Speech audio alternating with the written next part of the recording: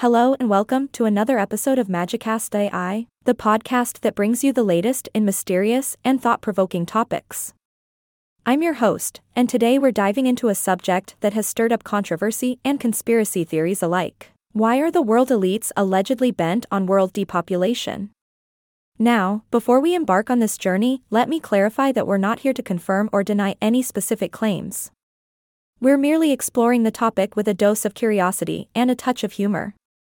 So, let's get started.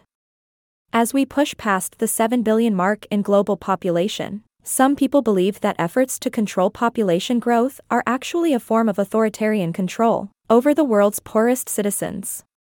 That's right, folks, we're talking about the big question: are the world elites secretly plotting to reduce the number of people on Earth? Cue the dramatic music. One of the critics argues that rich people have been imposing population control on the poor for decades.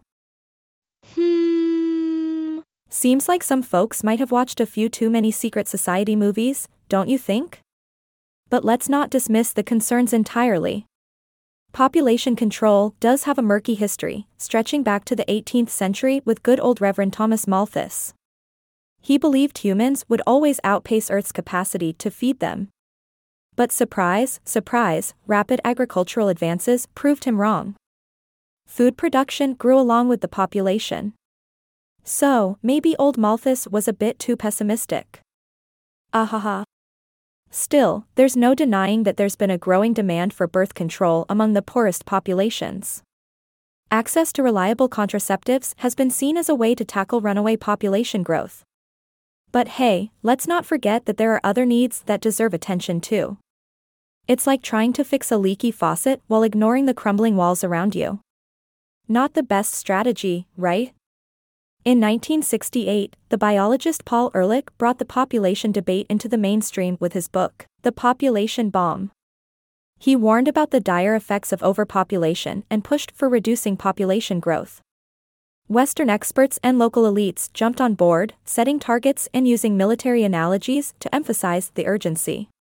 Talk about going full speed ahead. But not everyone was on board with this population control movement. Oh no. Objections started popping up left, right, and center.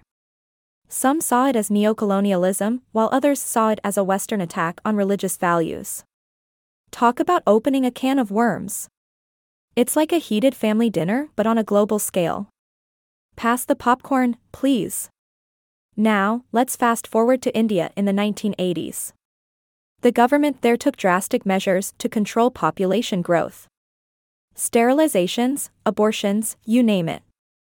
And yes, you heard that right, millions of people underwent sterilization and abortions. It's like they were handing out baby preventatives like free samples at a grocery store. Quite a shocking turn of events, if you ask me.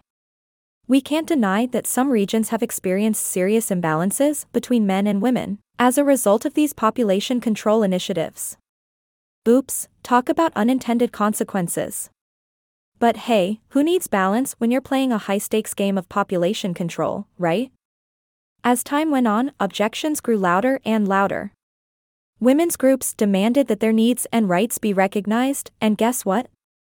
They won. At the UN Conference on Population and Development in Cairo in 1994, a 20-year plan called the Cairo Consensus was adopted. It focused on women's rights and reproductive choices. So, the conversation shifted from population control to women's autonomy. Quite the plot twist, don't you think? Today, we find ourselves in a world where population growth rates are actually declining. Urbanization, better healthcare, education, and access to family planning have all played their part. It seems like we've embarked on a different kind of adventure. Who needs secret plots when we're witnessing a shift in human choices, right? So, where does that leave us with the alleged world elite's plan for depopulation? Well, my dear listeners, that's for you to ponder and decide. Just remember, truth can be stranger than fiction, and sometimes the truth is buried deep beneath layers of conspiracy theories. Keep your eyes open, but don't forget to blink occasionally. That's it for today's episode of Magicast AI. Join us next time as we uncover more mysteries and unravel the secrets of the unknown.